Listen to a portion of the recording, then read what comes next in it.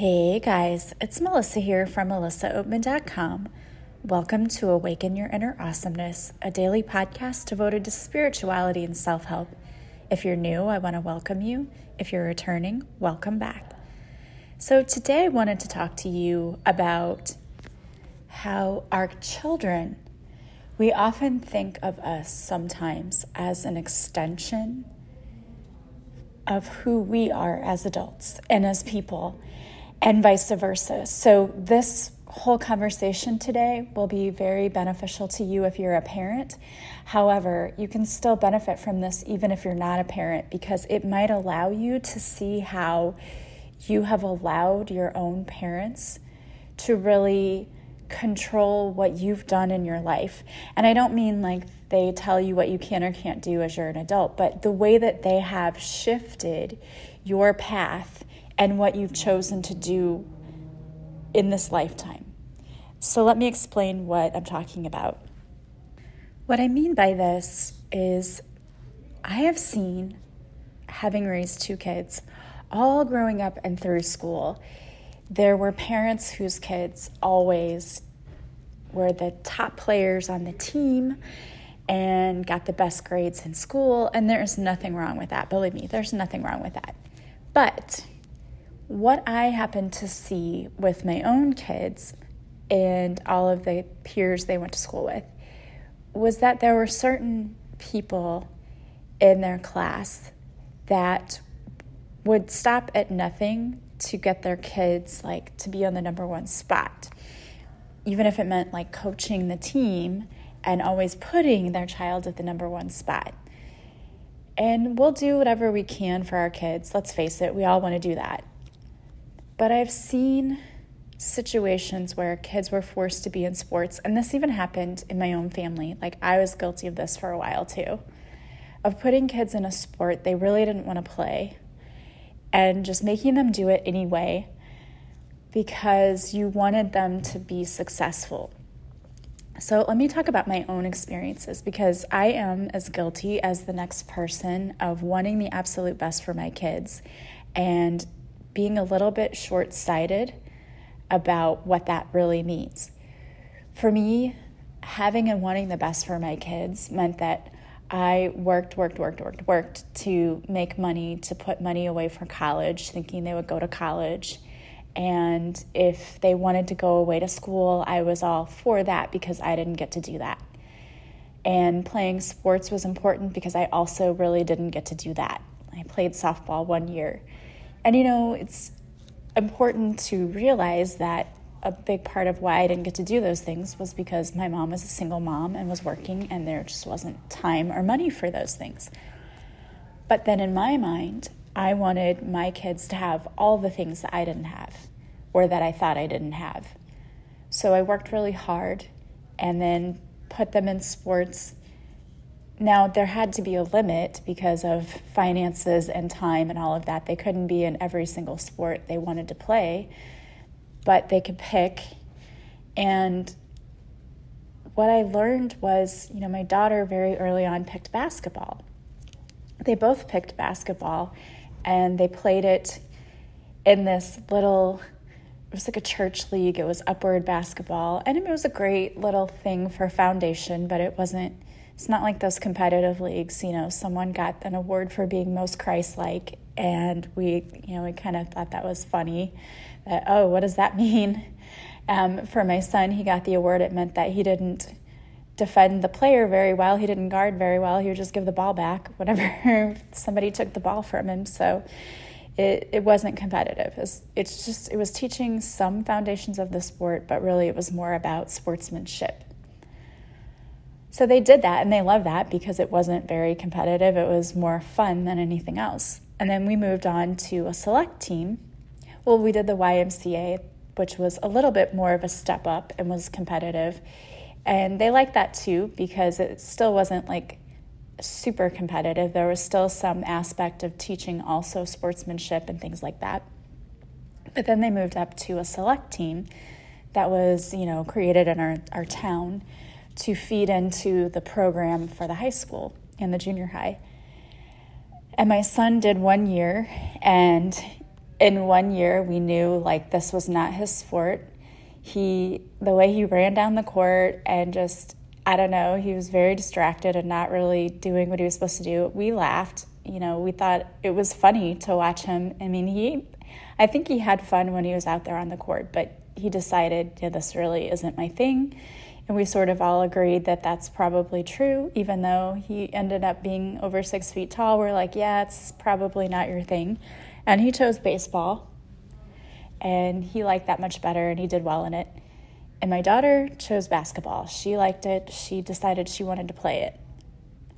But her love of the game shifted because it went from being this fun thing that she got to do and that she was pretty good at and excelled. She was really good at shooting threes, actually, to being something she hated because she had a coach who screamed at her and basically told her she wasn't aggressive enough and really ate away at her self-esteem. And she kind of hinted to me that she didn't like it, but she didn't really come right out and say it, as she would tell her dad, but not me. And I kept driving her everywhere, all over the place for these games and going and doing all of these things because I thought that this is something she enjoyed. But also, I kind of enjoyed living vicariously through her because I didn't get to do these things. And same thing, she played softball. It was the same thing. We went to her games and drove her all over for that. And she just got to a point where she said, I don't enjoy these games anymore. I don't want to do this. And I was so shocked at first, what do you mean? How can you not want to do this? You love this. It's like, no, Mom, I don't love this. You love this. And really, honestly, there were parts about it that I liked. But if we're being real and honest, I did not like driving all over the place and how much time it consumed and money because it was expensive. And I said to her, I was like, well, why didn't you tell me sooner? We could have quit doing this a long time ago. She decided she wanted to play tennis instead. And it was like, I thought this is what you wanted me to do. And I realized in that moment that there are a lot of times as parents that we inadvertently, sometimes it's overtly, but many times it's inadvertently, we give our children messages that we're disappointed if they don't do the thing that we want them to do. And with her, she got this message that I was disappointed in her if she didn't play basketball, which couldn't be further from the truth. I didn't want her to give it up if it was something she liked, but we came to a point where I realized she didn't like it. So she quit and then decided to try tennis, and she ended up loving tennis. And she's just one of those kids that can just pick up a racket, pick up a baseball bat, anything she picks up, and she just knows how to do it right away. It's intuitive for her that she's pretty athletic. And it's really not for me. She did not get that from me. That probably had to come more from her dad's side. But even in going to college, I wanted her to be able to go away, to experience what I didn't get to experience because we had an older brother and he went away to school and it did not work out very well his first year. So we were told, you're not going away. You're going to complete schooling here, basically, so we can make sure you don't flunk out or do anything stupid. And of course, my sister and I just accepted that because, we couldn't pay for schooling on our own. So my mom had helped with that. And in the same way, I wanted her to be able to go away to school and experience all of that. And she did, and didn't have a great experience and ended up coming back halfway. She finished her first semester and came back and was like, I don't want to go back to that school. And I am, of course, the person who really believes that you need to be happy in life. So I said, of course, we'll figure it out. But I've been realizing through each moment how I've possibly been inadvertently giving them messages that they need to do certain things or be a certain way because they're an extension of who I am. If you don't get good grades, it looks bad on me as a parent. If you don't do this, it looks bad on me as a parent. And what we have to realize is our children have their own journey that have really nothing to do with us. They have come here to experience their own life. And I think that as parents, Many of us, we get too personally involved, and you're going to say, what do you mean we get too personally involved? Those are our kids, we're supposed to. What I mean is, though, is that we can guide our children. We can teach them right from wrong, but we can't live their lives for them. We can't plan what they want to do or what they want to become when they get older. And if school isn't their thing, instead of looking at it like you're embarrassing me because you're getting bad grades, we need to look at that differently. Like, maybe school just isn't your child's thing, and that's okay, because honestly, traditional schools right now, the way that the schools are set up, a lot of kids are set up to fail. And it's a problem because schools are not transitioning and shifting fast enough to catch up with the way that society has transitioned and shifted. And that's just a societal problem. But it's not a reflection of you as a parent. And I think a lot of people think that. I mean, I have a lot of parents who will email me like, I'm so embarrassed that my child is missing work or not doing this. And the first thing I always send a message back with is, don't be so hard on yourself. Like, this is not easy. We're all trying to figure this out. And it's true. We really need to remember that our children are not a reflection of us, and they're not an arm of us. In other words, they have to be who they are, and they have to experience their own lives. And as much as I, with my kids growing up, wanted to shield them from all the bad things that could possibly happen to them, I couldn't. It wasn't possible. And instead of saying, oh my gosh, that's a reflection of a failure as me as a parent, we sat down and had this conversation, and my kid said, there's nothing you could have done because of the way that the system is set up. Even if you had tried to step in and do anything, if you had known anything about it, which I hadn't known anything about what was going on with them when they would go to their dads, even if you had known, what could you have done? Because you tried to go and intervene before, and you went to court, and they basically said you were the bad parent for taking him to court because it looked like I was picking on him. So we can try to do a lot of things to steer our kids on the right path or steer them where we want them to go. But the point is that that's not our job to tell them what they should be doing and to give them a path. Guiding is one thing, but telling them, like, I remember my mom saying a lot, like, you should just go into teaching. And she would say that when I first wanted to go to college, and I wanted no part of that. I'm like, I don't want to be a teacher. That's a horrible career. You don't get paid very much. I ended up going back to it anyway, but it had to be on my terms, you know what I mean? I had to get there myself. But she tried to steer me that direction a lot.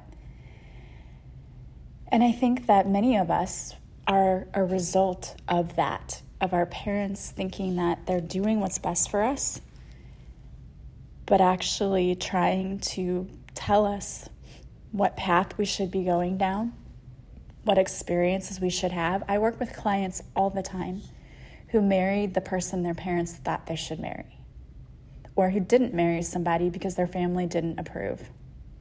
And now they have those regrets, like, I really wish I would have been with that person. I was happy with that person. Or I wish I wouldn't have married this person because I'm not happy with this person. But they do it because there are certain expectations that we have for our children. And we need to stop doing that. We need to start realizing that they are their own person. And that what happens to them when they move beyond being with us is a reflection of the choices they make. And sometimes they're supposed to make those choices.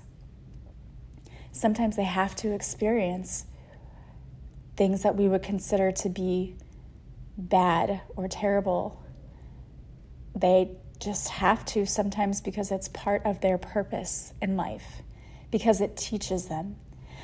When I was talking about with one of my podcast guests, the adversities we go through in life, I love that she referred to it as not adversities, but she referred to it as a contrast. And she said we have to go through contrasts in life because it shapes us to be who we are. And that's true of everyone. Everyone has to go through that. And your children will have to go through that too. It's part of the journey. All of our contrasts will be different. Some of us experience the same things and others do not. But we all experience something because it's what teaches us. It's how we learn and how we grow, how we move beyond where we are now. So if you're a parent, my advice to you would be to think about what you say to your kids and how you say it.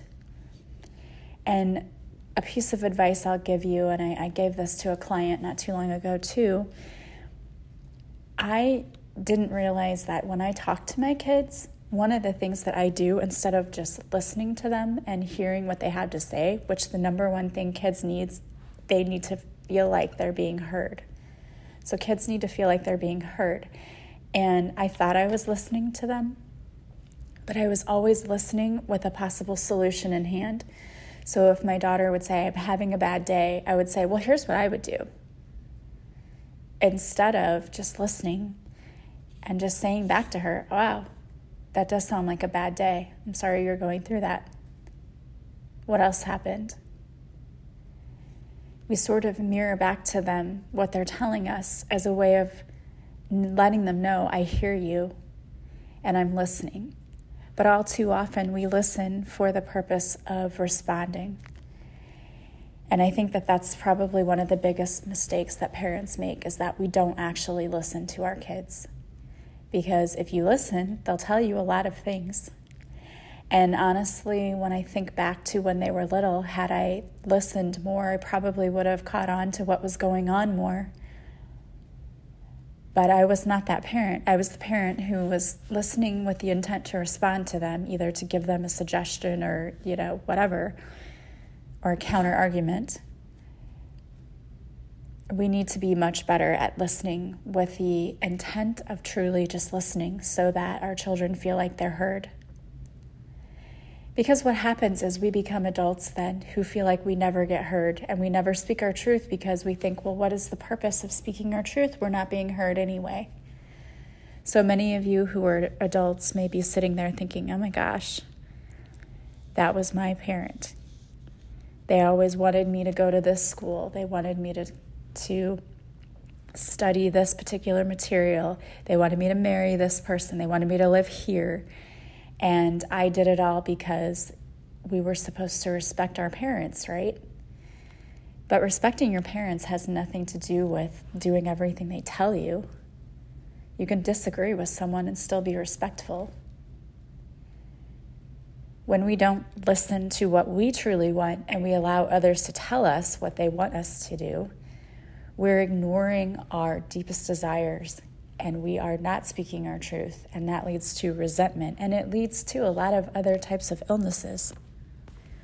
One example is if you have a blocked throat chakra, meaning you don't speak your truth, it can cause mental problems, things like addiction, someone who's quiet all the time and doesn't want to speak up, problems with decision making, feeling like you have no authority, you can't tell anyone else what to do. You may have a tendency to be dishonest because you don't feel like you can be truthful about what your needs are. Maybe confusion about who you truly are. You might have difficulty expressing yourself or trouble finding words. You may always feel like you're being taken advantage of, or that you're not progressing in life or in work or in your relationships, and that you're unable to get what you want. And the physical problems it can cause: sore throats, laryngitis, swollen glands, thyroid problems, voice problems. It can cause gum or tooth issues. It's just a myriad of issues that a blocked throat chakra can cause. And the reason we experience that is because for many of us, we felt like we had no control over what we were supposed to become when we got older. And we looked to everyone else to tell us what we should do with our lives instead of doing what we wanted to do. So if this is you, maybe examining your life and looking at how much of your life is what you've made it And how much of it has been affected by what others wanted, maybe especially your parents. And taking steps to remedy that, because I don't care how old you are. You can be 89 years old and wake up one morning and realize your life can be different.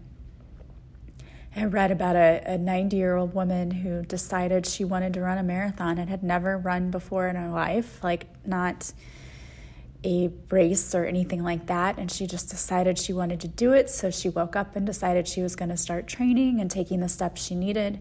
And then she ended up running that marathon.